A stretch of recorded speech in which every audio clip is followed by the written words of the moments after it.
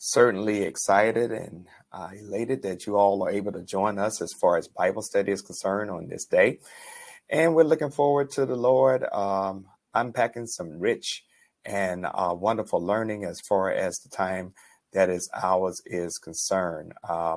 This is going to be a very thought-provoking lesson that I hope and pray we can take away a lot of good things, because this is basically dealing with how God looks at those who are rich and how they oppress those that are poor.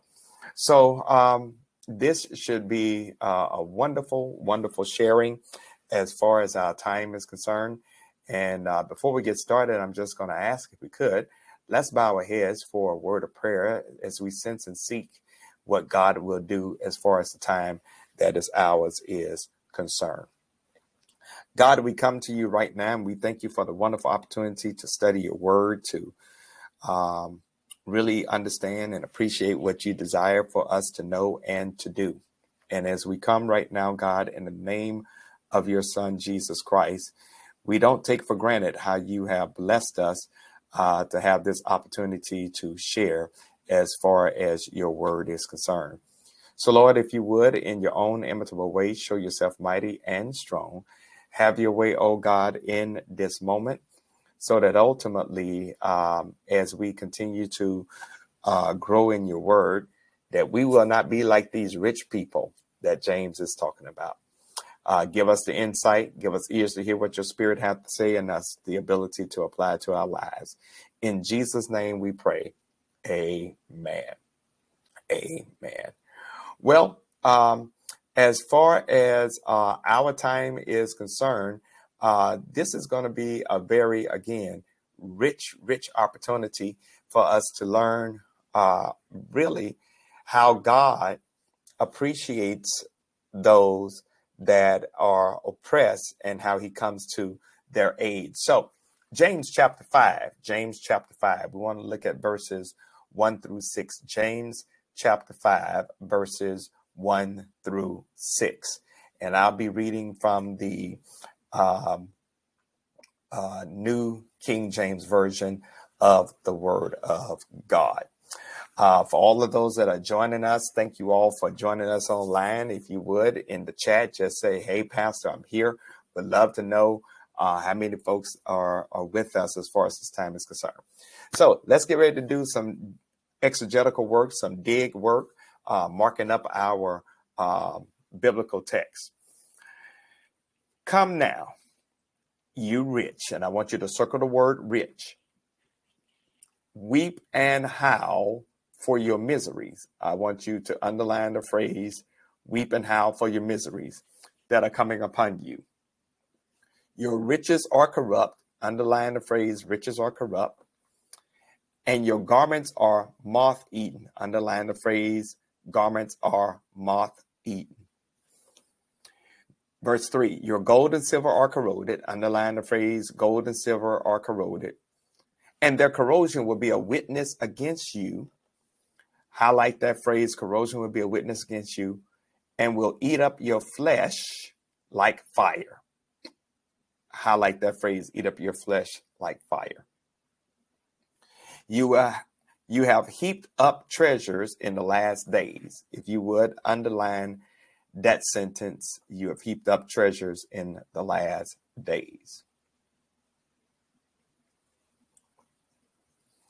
Indeed, the wages of the laborers who mow your fields, which you have kept back by fraud, cry out. And the cries of the reapers have reached the ears of the Lord of the Sabbath. I want you to underline the phrase, the Lord of the Sabbath. Verse 5, you have lived on the earth in pleasure and luxury. Highlight that phrase, you have lived on the earth in pleasure and luxury. You have fattened your hearts as a day of slaughter. If you would, underline that phrase, you have fattened your hearts as in a day of slaughter. Then verse 6, you have condemned, you have murdered the just, he does not resist you. If you would highlight all of that. All right. Now let's get ready to do some dig work as far as this text is concerned. Because James is really going in, and I want to set up the context for what we're getting ready to share with you. James is dealing with, first of all, self-centered rich people who are not believers. All right, let me say it again. James is dealing with self-centered rich people who are not believers.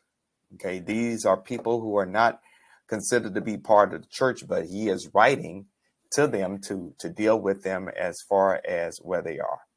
Okay, and one of the things that James really wants to drive home is the fact that when you have a lot of money, you allow for money to become your idol.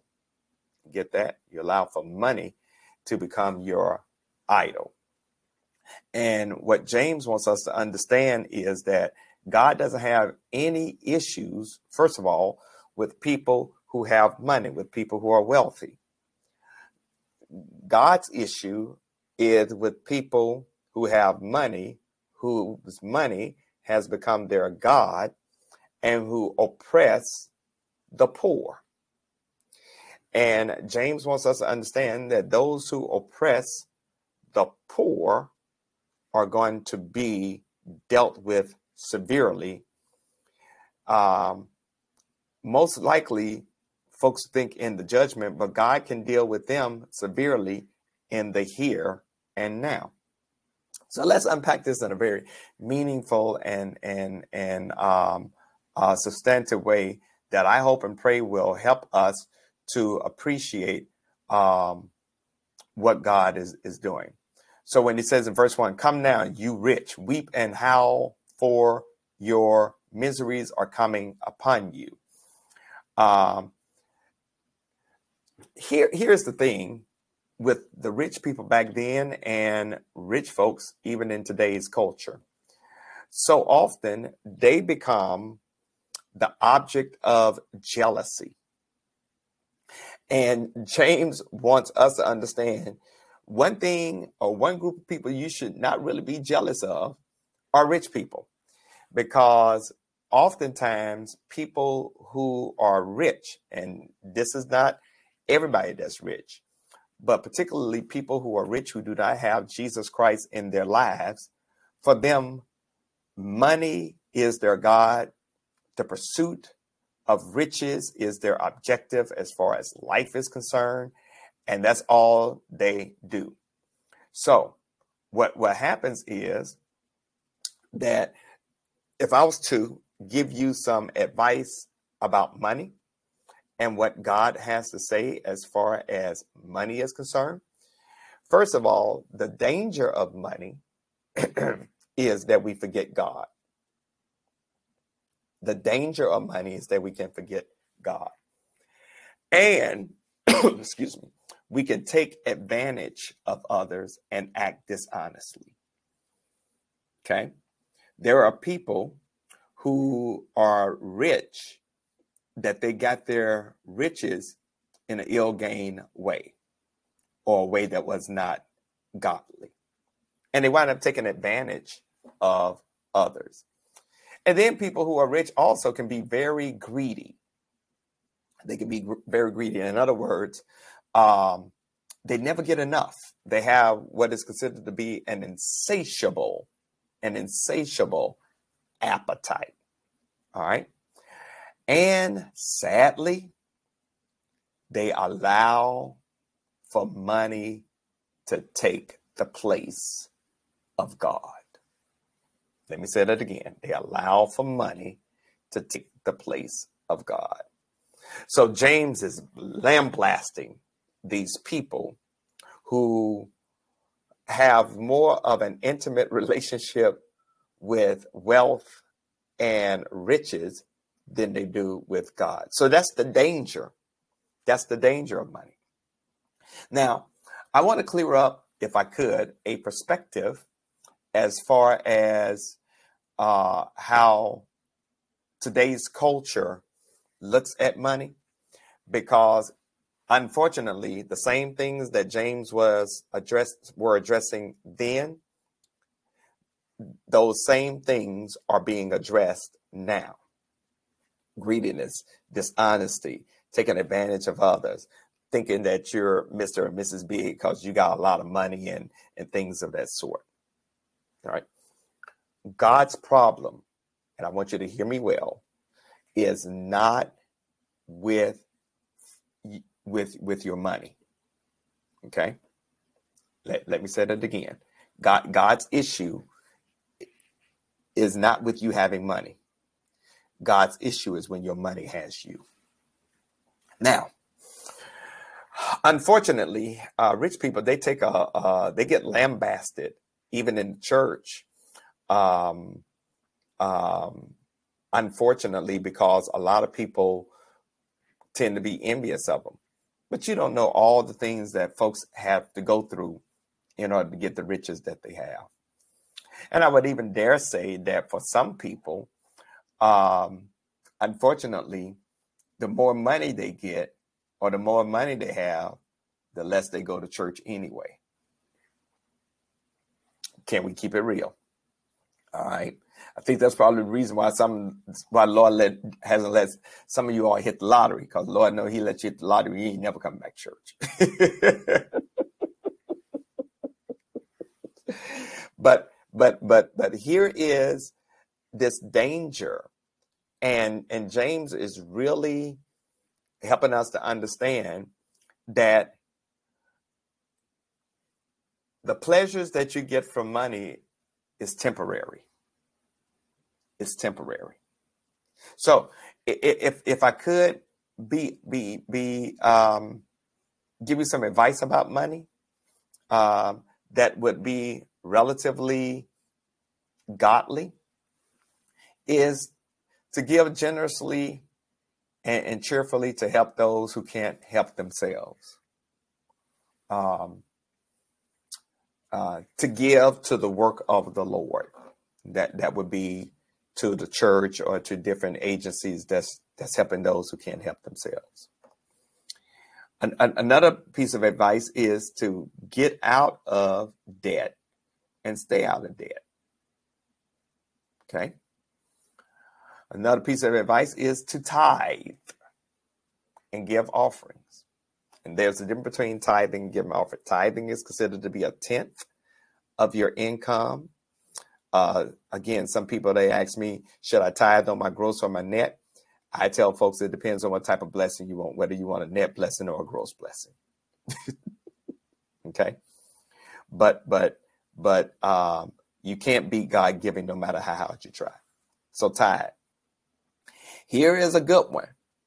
Don't co-sign somebody else's debt, be it family or friend. Whew. How many of us have gotten in trouble co-signing somebody else's debt? And then don't accept bribes. All right. Provide for your family. Pay your taxes. Plan wisely for the future. Okay. That's where we talk about doing investments and things like that. And realize that everything comes from God. All right. Okay. Everything comes from God. Understand that your money cannot buy salvation. Riches do not last. Unfortunately, money cannot satisfy. Statistics have shown that people who come into a lot of money all of a sudden, like hitting the lottery or something like that, in 5 to 7 years, they're broke because they did not manage well. Don't show favoritism to those who are rich. Don't show favoritism to those who are rich. When you have money, it carries a responsibility. And here is hopefully one that will bless you all real good. Obey God rather than chase money.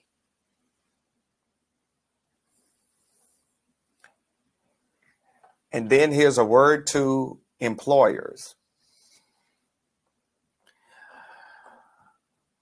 And this is where James really drives it home. And we're going to expound upon this in just a minute. Pay wages in full and right away. Okay. If you promise somebody that you're going to pay them something, keep your word. Understand that God is going to judge employers who unfairly withhold wages. Okay.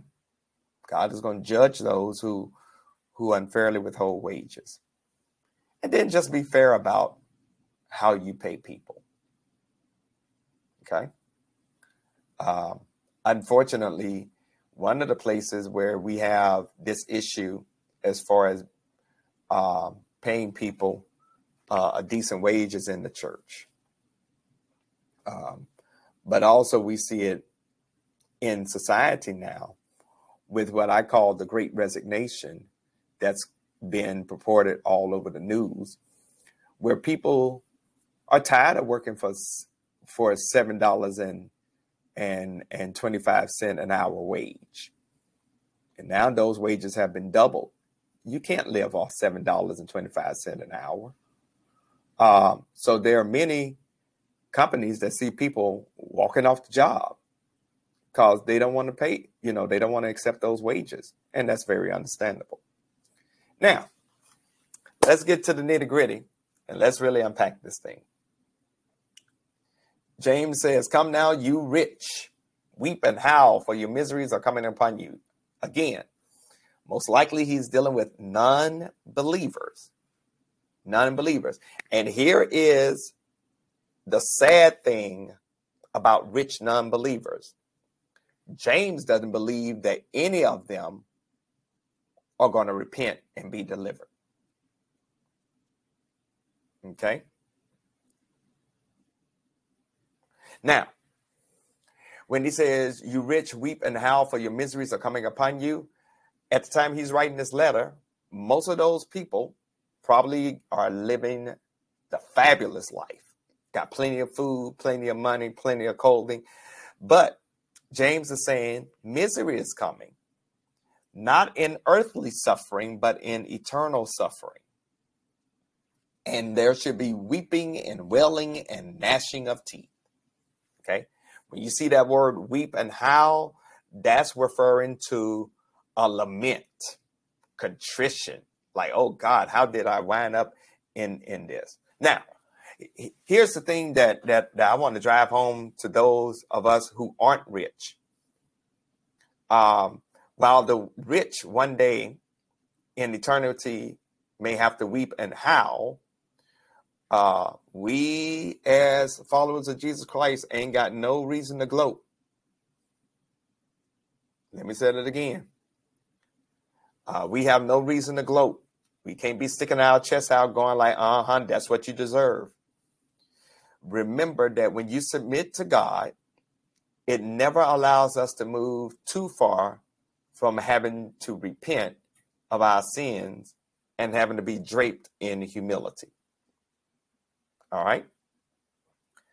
I really want to drive this home because we got to understand that the only difference between the rich unbeliever and us is grace. We've accepted Jesus Christ as Lord and Savior. We bask in the eternality of God. Now, James, pushes this home in verse 2. He says, "Your riches are corrupt, your garments are moth-eaten, your gold and silver corrode, and your corrosion is going to be a witness against you." Your riches are corrupt. Here's what he's really trying to help us to understand. That money is so unstable, especially in today's culture. Think about it, where we are right now. We're seeing inflation rising. Money is not going as far as it has gone in the past few days. He is basically saying that your clothes will rot. As a matter of fact, it's the image of a rich person having so many clothes, some they haven't even worn, but because they have not worn them, the moths have gotten to them and have destroyed them. All right. So I want to drive home the fact that money does not provide the security we think it should. It does. Just because you got a lot of money doesn't necessarily mean you are secure. Now, James makes it so that he's saying that you all are so rich. You got so many pieces of clothing that before your clothes wear out, the moths have eaten them, and they're no good. So here is where I really want to drive this point home, because how many folks that you know have so many clothes in their closet, and in fact, they got clothes that they haven't even taken the tags off. Okay. If you're not careful, you will allow for those things to become the defining essence of who you are. And the Lord says through his word that one day the moths are going to get them. Okay. Now, here is what I want to, if I could, just for the time that is mine, give a distinction between saving and hoarding. HOARDING. Saving and hoarding. And unfortunately, a lot of us don't save, we hoard. Okay? A lot of us don't save, we hoard. All right. So here's the benefits of saving. The benefits of saving is it shows good stewardship of the resources that God has given you. It makes a person able to respond to the needs of others when you save. It assumes that God sometimes provides for people through other people. And you got to be responsible for preparing for tomorrow. And it shows wise spending decisions. So that's the benefits of saving. But a lot of us hoard. We collect stuff and do nothing with it. And when you hoard, you're putting your security and faith in things, and you act independent of God. It promotes a sense of superiority over others. It assumes that what you gain in material possessions is only for your benefit. You indulge rather than invest. And at times you engage in impulsive spending. So that's the danger of hoarding.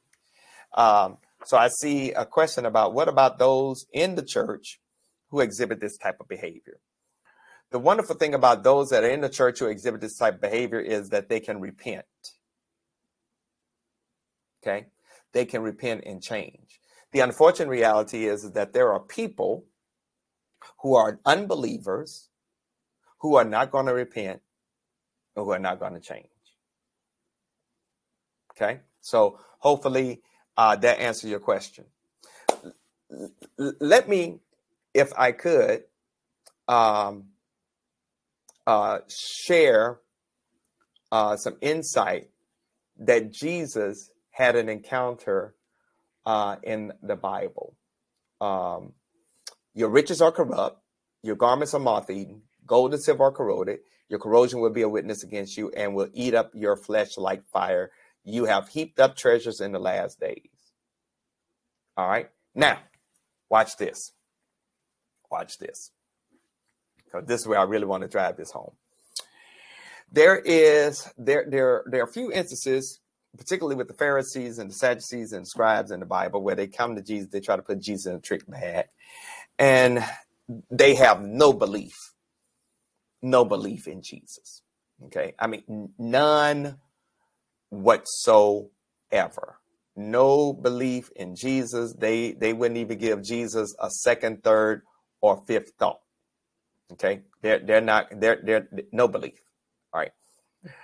But then there were those who believed in Jesus, wanted to know Jesus better, and they came to Jesus. One of them was Nicodemus, and Nicodemus was a Pharisee. He had money. He came to Jesus, and at night.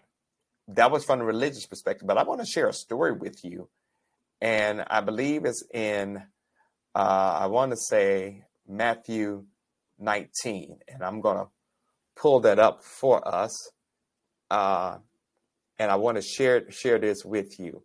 Matthew 19, and it deals with what is called the rich young ruler. And this is the only story in the Bible where I saw someone who came to Jesus and they were worse off leaving Jesus before they came to him. In Matthew chapter 19, the story of the rich young ruler, it says, now behold, one came and said to Jesus, "Good teacher, what good thing shall I do that I may inherit eternal life?" Jesus said to the rich young ruler, "Why do you call me good? No one is good but God. But if you want to enter into life, keep the commandments." He said to Jesus, "Which ones?" Jesus says, "You shall not murder. You shall not commit adultery. You shall not steal. You shall not bear false witness or lie. Honor your mother and father. Love your neighbor as yourself." Look at the young man, rich young man, sticks out his chest. "I've been doing that ever since I was a youngster, knee high to a pup. What do I lack?" And notice what Jesus says. Jesus says, if you want to be perfect, and that word perfect in the Greek is mature. You want to go on this spiritual journey. You want to become all that God would have for you to be. Go, sell what you have and give to the poor, and you will have treasure in heaven, and come follow me. Verse 22 says, but then the young man heard that saying, he went away sorrowful, for he had great possessions. He went away sorrowful, for he had great possessions. That rich young ruler was better off not coming to Jesus. Okay? All right. Rich young ruler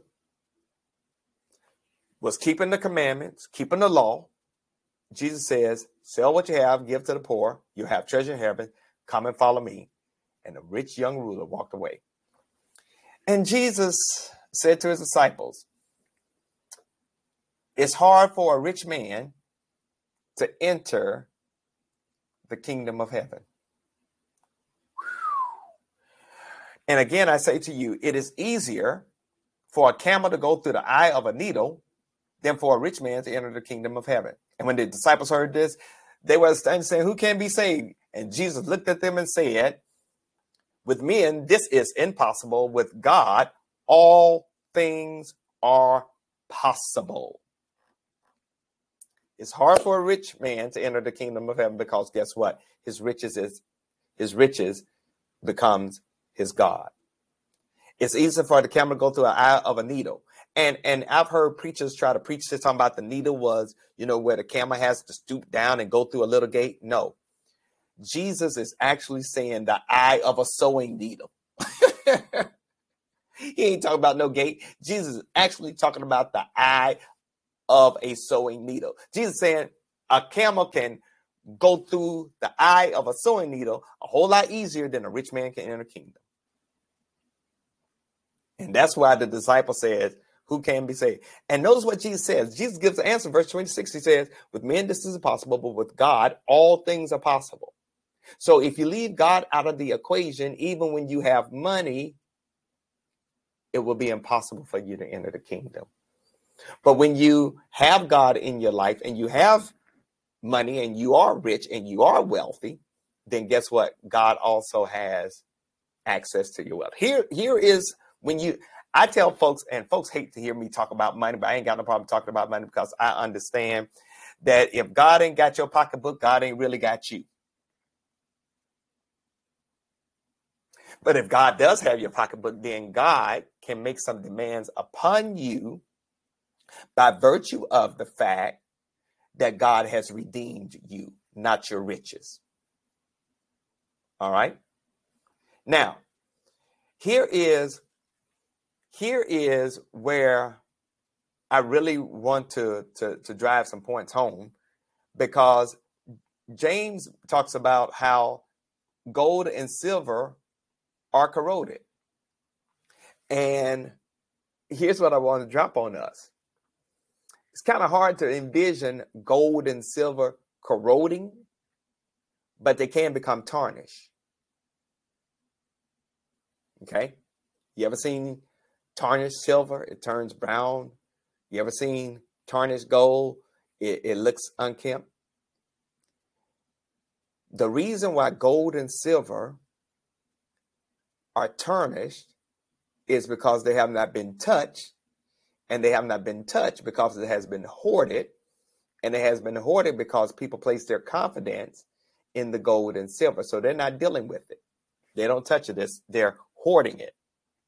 Now, in today's culture, a lot of people don't have gold and silver, but we got stocks and bonds in the market. And here is the unfortunate reality about the market. The stock market can make you rich one day and rob you the next. Remember the Great Depression.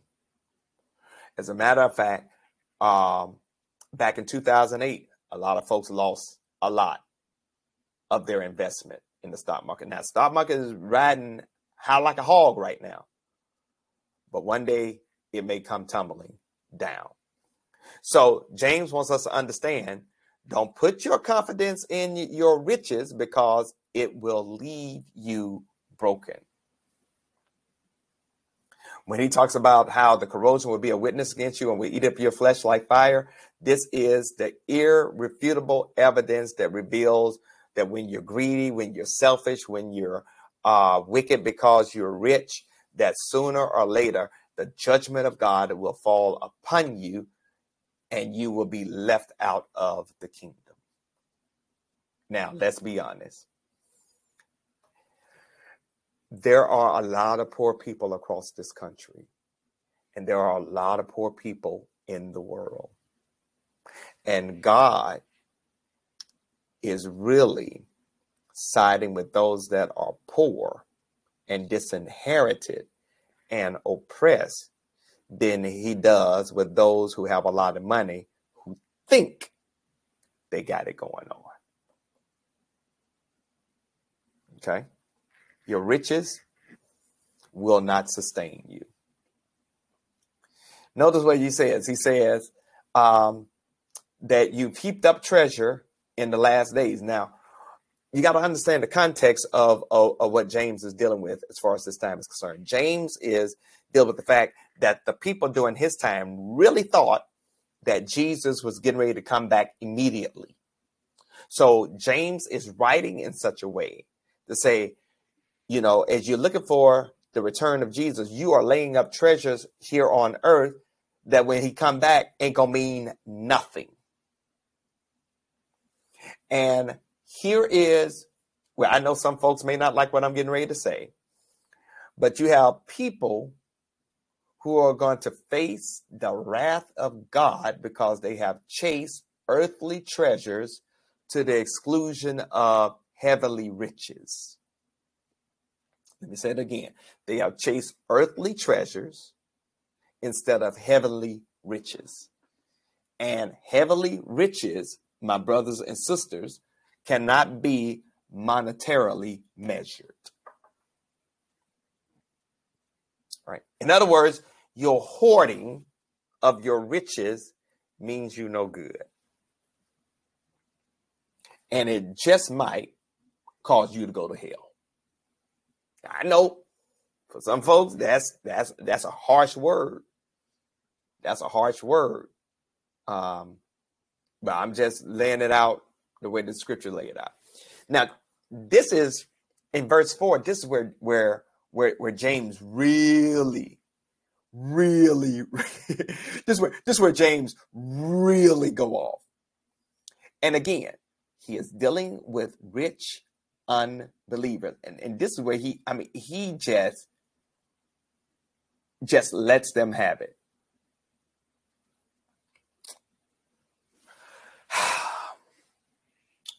He is saying to those that have the ability to pay people, hey, you all are going to have to face the judgment of God in how you have defrauded the poor. Back then, people were, for the most part, sharecroppers, like our ancestors did back in the day. And James is saying, rich people, the way you have treated the poor, forcing them off their land by foreclosing them, hiring them to work out on your big estate, your big mansion, and starving them, you're going to have to see that again in the judgment. Okay? God, whether you realize it or not, sides with people who are done wrong. And here's what we got to understand. James is really bringing the weight of God's work ethic into the Bible to bear on the conditions that James is talking about. If these rich people are Jewish unbelievers, perhaps they will respond to the condemnations that God consistently level against those who cheat in their business dealings, withholding wages, not giving people their fair share as far as crops are concerned. God wants us to understand that when you don't treat people right, and especially when it comes to their wages, you're going to have to pay for that. And as quiet as it's kept, folks don't want to hear about that. They don't like us talking about that. In other words, there are some folks who are saying, well, listen, that ain't got nothing to do with the church. I'm here to let you know that if God is going to be the Lord over your life, then basically he also has to be the Lord of your wealth as well. Now, notice what he says. The wages of the laborers who mowed your fields, which you have kept back by fraud, cry out. God hears the cries of people who aren't being treated right by their employer. Especially when the employer cheats them. James is saying God hears you, that the cries of the reapers have reached the ears of the Lord of the Sabbath. Now, there's a reason why I wanted you to underline that phrase, the Lord of the Sabbath, because that word, the Lord of the Sabbath, is another name for God that demonstrates the awe, the power, the majesty, the royalty of God, our Creator. And James is saying that one day the sovereign God is going to step in for the poor, and that God is going to vindicate the poor. And so here are the implications. Here are the implications. And if you don't get anything else, get this. If you are facing oppression and you know who God is and the pardon of your sin, faith requires that you remember that God is our strength and that God is our defender, and temporary circumstances of oppression do not change the fact of the sovereignty of God, who will ensure that one day justice will be done and that he will judge the oppressor. And let me dare say that he doesn't have to wait until you die and get to heaven to judge the oppressor. He can do that. And sometimes he does that in the here and now. I hope I'm helping somebody as far as this is concerned. All right. All right. Verse 5, you have lived on the earth in pleasure and luxury, or self-indulgence and luxury. You have fattened your hearts as in the day of the slaughter. You have condemned, you have murdered the just, and God does not resist you. Here is what James wants us to understand. That when you have a life of pleasure and luxury where you do not help others, you always make the assumption that wealth should always be used first to meet your need.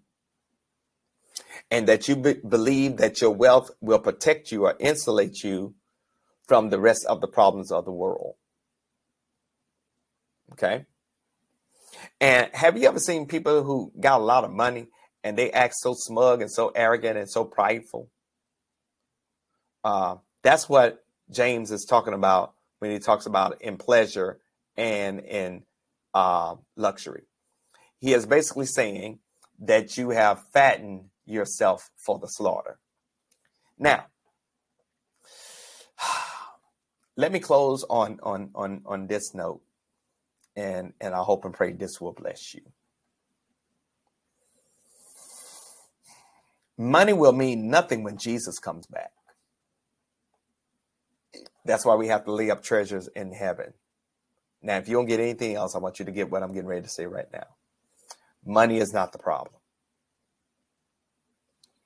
The church needs money. You and I need money to live every day. Money is never the problem. Okay?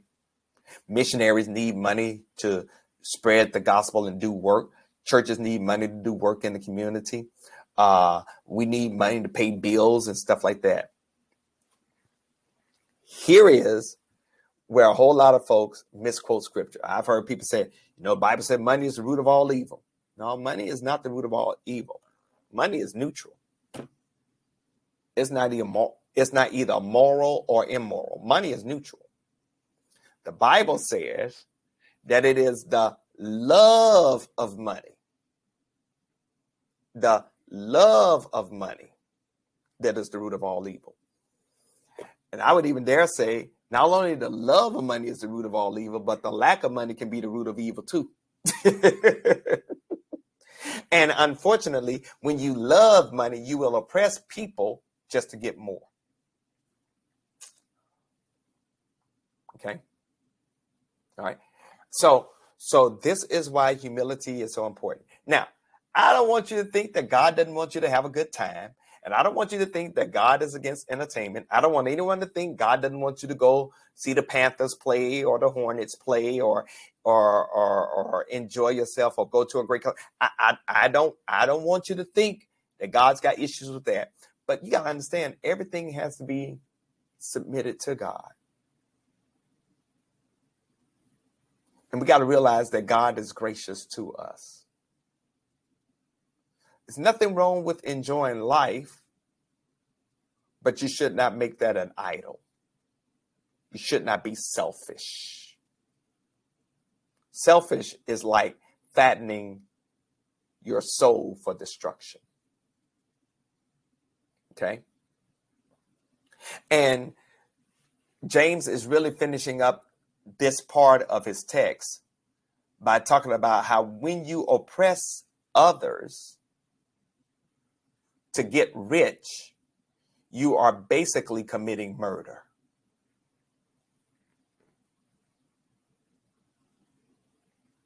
Let me say that again. When you oppress others to get rich,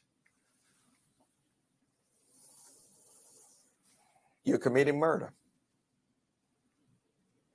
Because when those who are oppressed have no means of support and they die of starvation, that's murder. When you take poor people to court and they can't afford a lawyer to defend them and they lose everything and then they die because that's murder. James wants us to understand that when you treat others without regard for dignity, when you try to cheat them out of everything, when you defraud them of their wages and you disregard their lives, God's going to judge you for that. God is against oppression.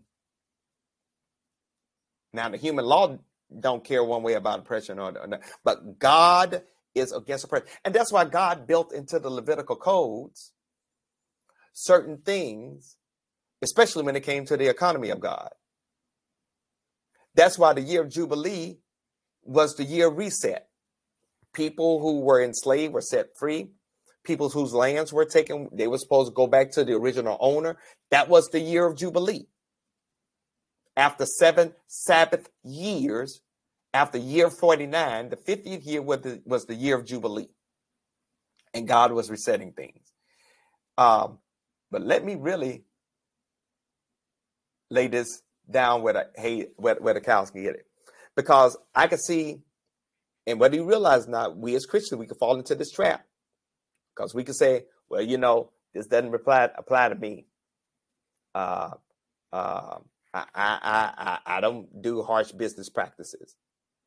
But let me say this, especially to those who have benefited from slavery because their ancestors had slaves. You do benefit. All right. There are a whole lot of white people in America who are saying, well, I didn't own slaves, yeah, but your ancestors did. And they gave you a great head start. And so every time you look at what you got, it is because my people, our people, were enslaved and they worked for free. And I really do believe God's gonna get some folks for that. I believe, I know this may be a hard word, that God's going to judge America for that. God's going to judge America for how we did slavery. I don't want to do reparations. That's okay. When God judges America, trust me, it's going to go back to 2 monumental things. Number one, how the European defrauded Native American, the indigenous people, of their land and took it from them and stole it from them. And number 2, the treatment of the African in slavery. I really believe that God's going to judge America for that. And when God does, I don't know if I want to be anywhere around when that happens. But I do know if it happens in my time, I have to be a prophetic voice to say, this is what this goes back to. Yeah.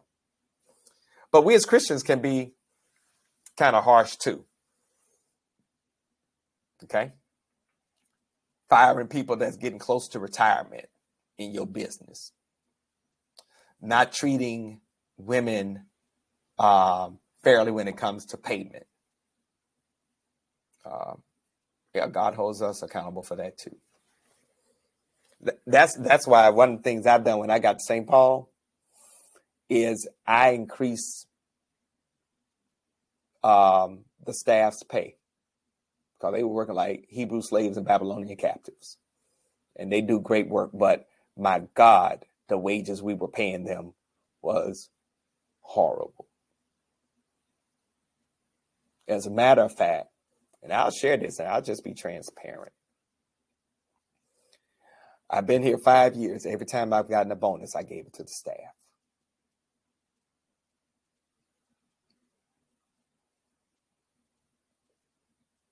I gave them the bonus because they needed it.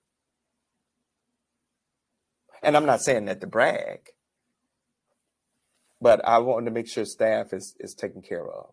I value my staff. I value them. God knows I wish I could pay them more.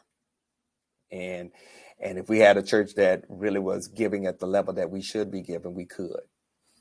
They could be earning a lot more in corporate than what they're getting in the church.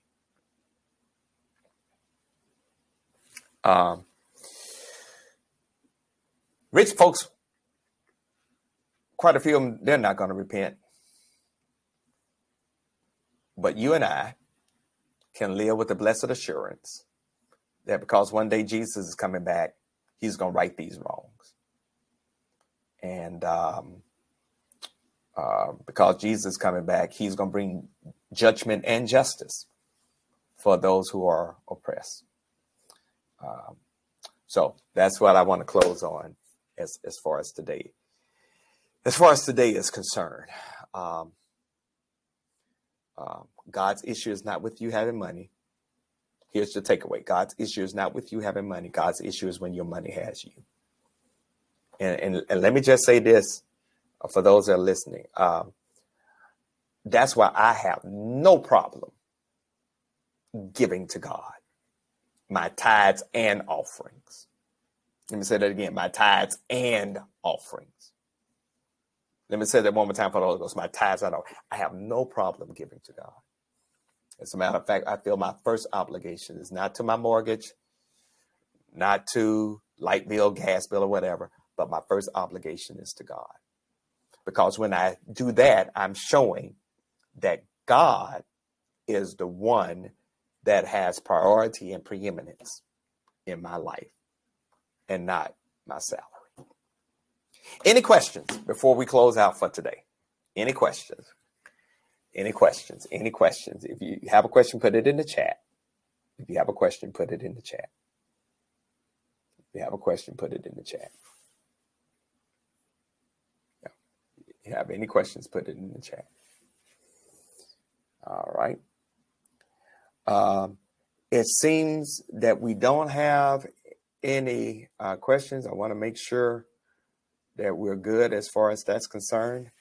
As we prepare to sign off for the day, that you can give even at this time. And 3 ways you can give here at St. Paul. The first one is by mailing a check or money order to the church at 1401 Allen Street, Charlotte 28205, or you can drop your check, cash, money order off at the church. Just call the church office first to make sure someone is there to receive your offering at 704-334-5309. Another way you can give is by going through ACS or Church Life. So going to our website and giving as far as that's concerned. And then the other final way you can give is through Givelify. You can download that app to your smart device, connect it to your favorite credit card, and in 3 clicks, you can give to the church. St. Paul, I love you all. For those that are visiting with us, thank you for taking time out to share. My prayer and hope is that as the Lord blesses you, and if you have increase in your wealth, don't let your wealth become your God. Subject that to God's sovereignty and watch God bless you immeasurably. I don't want to be like the rich young ruler who walked away sorrowful because I trusted my possessions more so than I did my God. I want to be of such that whatever the Lord blesses me with, that I give it back to him, because I know that God can take my little and do a whole lot more than I ever could. And I sign off with this. I would rather have 90% with God than 100% without God. Let me say that again. I'd rather have 90% of my income and money with God than to have 100% without God. Well, listen, have a blessed rest of your time as far as the day is concerned. I hope and pray that this lesson has been encouraging for those who need to be encouraged and convicting for those who need to be convicted. And if you've been convicted, there's always the wonderful opportunity for you to make a change to get things right with God. Until next time, may the Lord bless you and keep you. And Lord, let his face shine upon you and give you the peace that goes beyond all understanding. Next week, we're going to talk about how to be patient when you're going through trouble. God bless you all. I'll be preaching on this text on Sunday, so that should be interesting as well. So you all pray for me as I continue to develop this sermon. God bless. Take care.